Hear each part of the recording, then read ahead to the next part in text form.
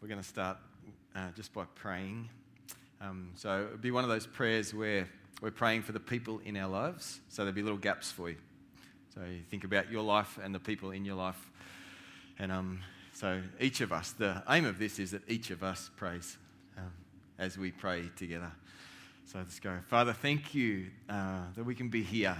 And if we're not here, that we can participate via live stream. Thank you for our whole church family, wherever we are this morning.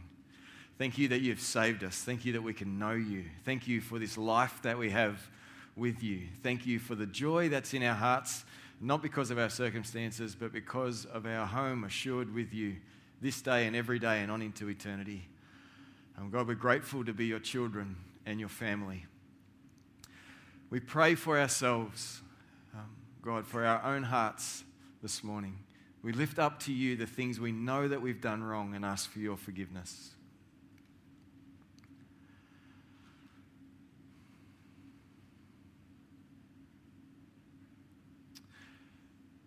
We bring to you, God, the ways that we know that we have wronged other people, and we ask you for the courage to confess to them and to restore relationship.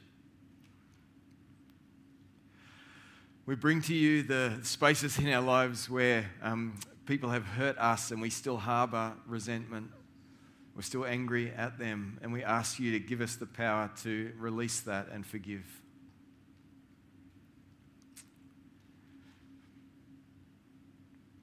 We bring to you, God, the discord in relationship around us. We bring to you the difficulty that our family members and our neighbours and our friends are having with each other, or maybe with us too. And we plead with you, God, in this season for humility and reconciliation and joy in relationships as people take the time to hear each other and come together over Christmas. We bring to you those in our family who don't know you, Jesus, those who are walking away from you or have walked away from you or who never knew you. And we plead with you, God, in this season. Will you show them more of you? Will you help them understand who you really are? Will you give them a fresh revelation of you, Jesus? Will you quicken their soul? Will you stir their spirit so that they can see you more clearly and hear you more clearly and be drawn to your love in this season? God, we pray.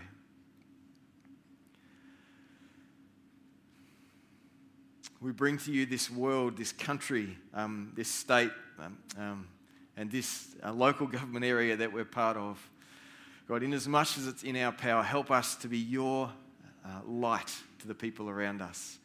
We plead with you for our leaders that they would see more of you in this season and be brought closer to you. And that you would bring your kingdom here, God. Thank you that you can do all these things and that we can do none of them.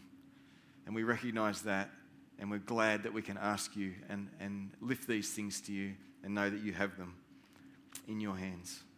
In Jesus' name, amen. Amen. I was speaking to someone this week who was having a lot of difficulty in their circumstance, and they said, I can't even pray because all of these things, and they listed them off. And so I'm finding it really hard even to pray. And I was reminded of what one of my mentors had said to me once when I was in that situation, which is, what you just said, that's your prayer. You know, God, I can't pray because of this and this and this and this and this and this and this and this, and I don't know what to do because of this and this and this. And it's too hard and it's insurmountable because of this, and well, that's your prayer. And God knows where we're at, and we can pray. We can always pray because we're just talking to God about what's real in our lives, because God is with us. Last week we looked at that, Emmanuel, God with us. And maybe you hear that thought, God is with us, and we think, I don't know. Sometimes we don't feel like God is with us or even interested in us because we're too broken or we're too sinful, or we've repeated the same mistake over and over again, or maybe we're not as smart as other people are or not as theological as other people are, and we might think, I know God's with me, but he's really with that person over there.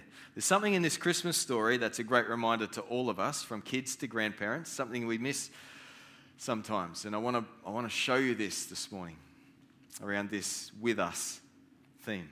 At Christmas, we celebrate an amazing event, a baby born, a baby whose life, death, and resurrection would change the world forever. We all know something about the story, something of the importance of the story, but at the time God was actually doing this amazing thing, while the story was actually happening, who knew?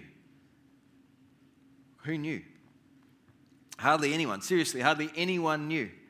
This is the big plan of heaven to rescue humans from death. For thousands of years, God's been promising a saviour, a deliverer who will smash death and restore relationship between God and people. And here he is, Jesus, the eternal God who made you and I and everything else. He's going to put aside his majesty and power, and he's going to come and be born as a human, God with us. It was happening right there, and God hardly tells anyone. Like, who knew?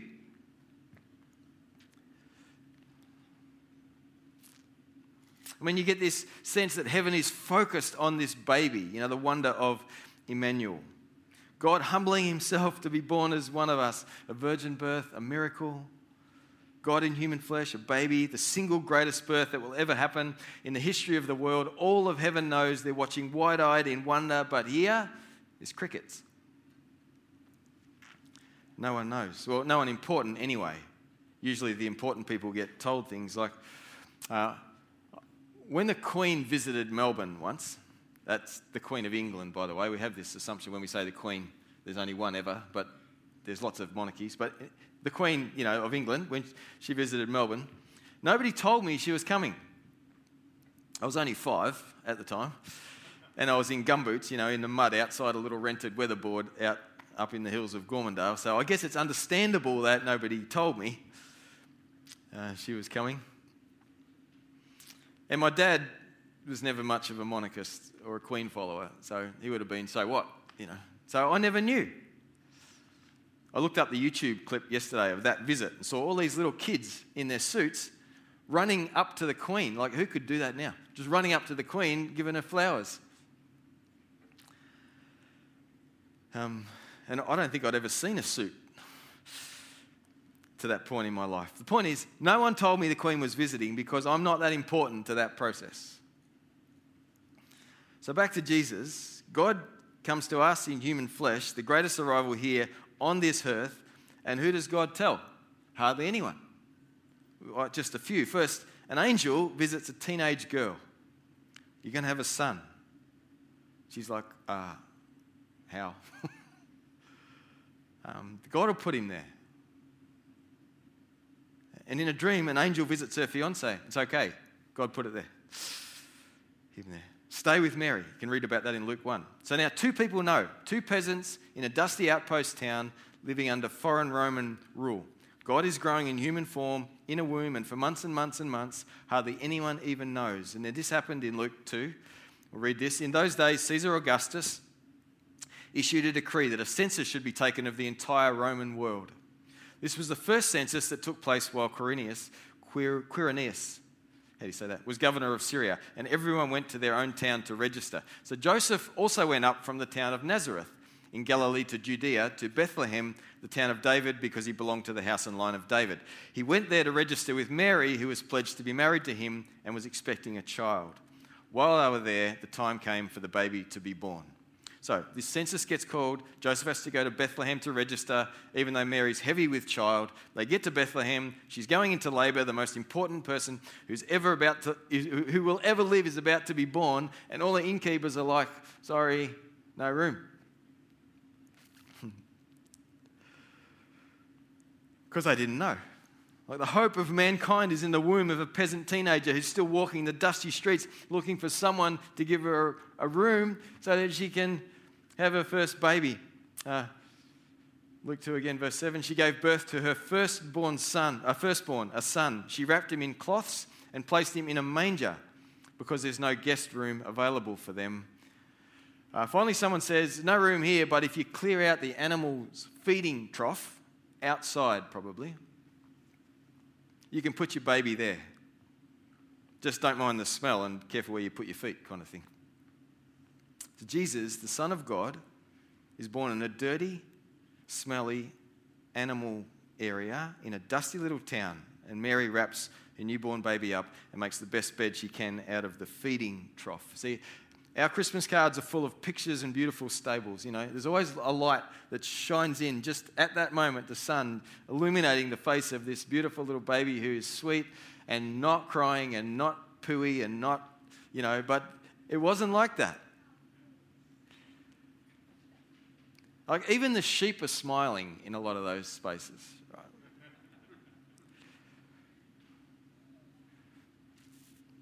But I don't know if you've ever spent the night with animals, but they don't shower very often and their toilet is just everywhere. And even though our pictures sanitise these scenes, it wasn't like that. It was dirty and confusing. This painting by Gary Melchers is closer to the truth probably. The Son of God was born, God in human flesh, the hope of mankind. And who knew? Mary, Joseph, and well, I mean, all of heaven knew. So there was at least three things that happened when Jesus was born. First, a new star rises in the sky. And some guys in the east, far away from the people of God, like not Jews, not God followers at all. They're from another country and culture, and they're studying the stars, and they saw this new star. And they knew that it signaled the birth of a king. So they pack up and they come and find him. They give him gifts and worship him. You can read about that in Matthew 2.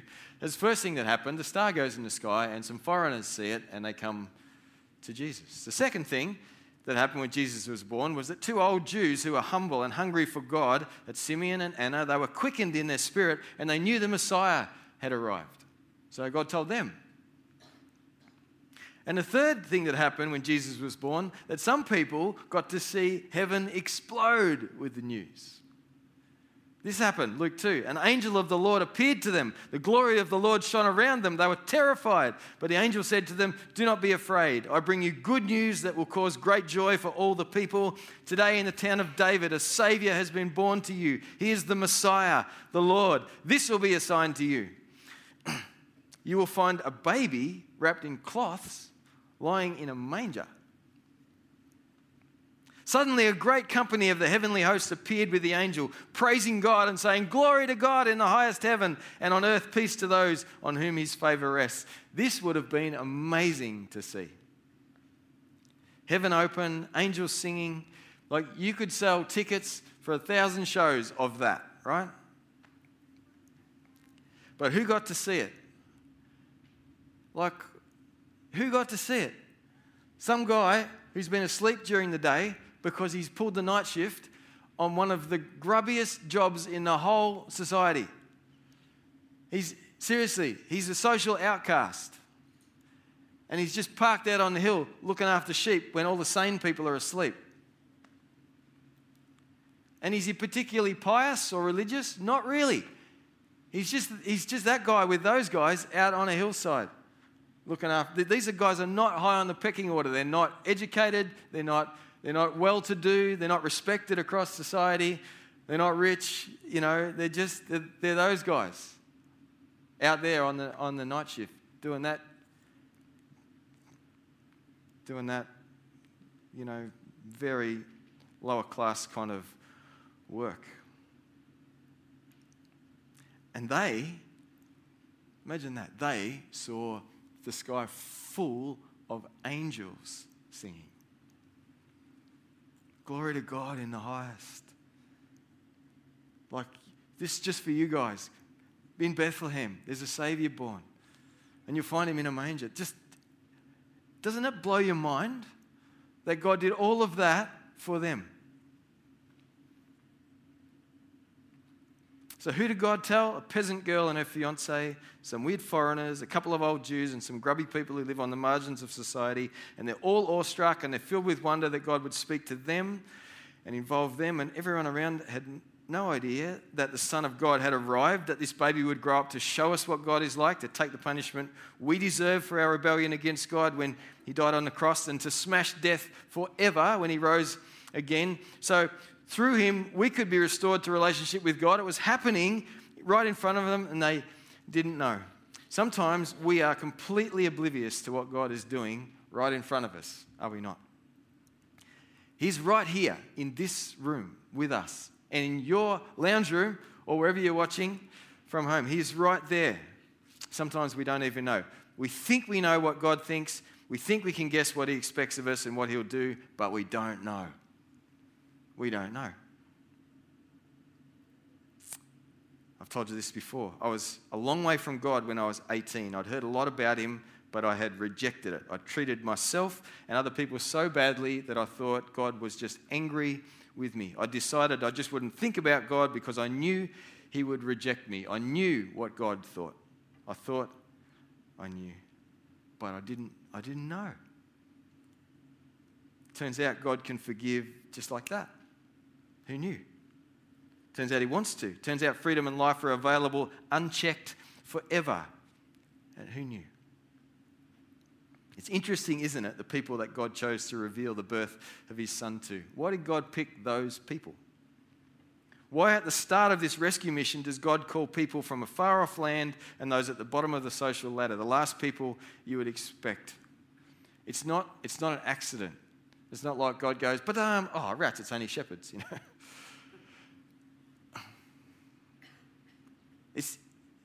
It's deliberate. There's a message in this for us. What is that? Jesus came to rescue everyone. Even me and even you. Everyone. From rich people who live far away from him to poor outcasts who never thought he'd notice them. Everyone.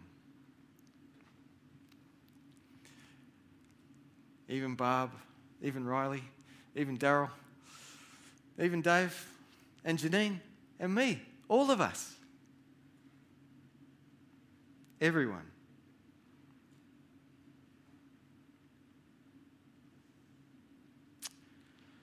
God is with us. God is with us all. God is with all of us. And my 5-year-old gumboots don't stop him. Neither do my 49-year-old sins and heartaches and inadequacies, even in pronunciation, inadequacies and failures and fears. He came to rescue me, even me. He came to rescue you, to bring you home. He's here today. His love for you is as real and powerful now as it's ever been. You know, I meet lots of people who don't trust God, who don't believe. And they don't want to surrender to God for a whole bunch of reasons. And I don't pretend to know their reasons or to assess their reasons. I just notice fear, inadequacy, loss of control, pride, a perception of the loss of fun. You know, they think they're going to lose something by trusting in God. And I get that. I just wish they knew. I just wish they could meet this Jesus who came for everyone to give us life and to give us life to the full. Aren't you glad that Jesus came for everyone?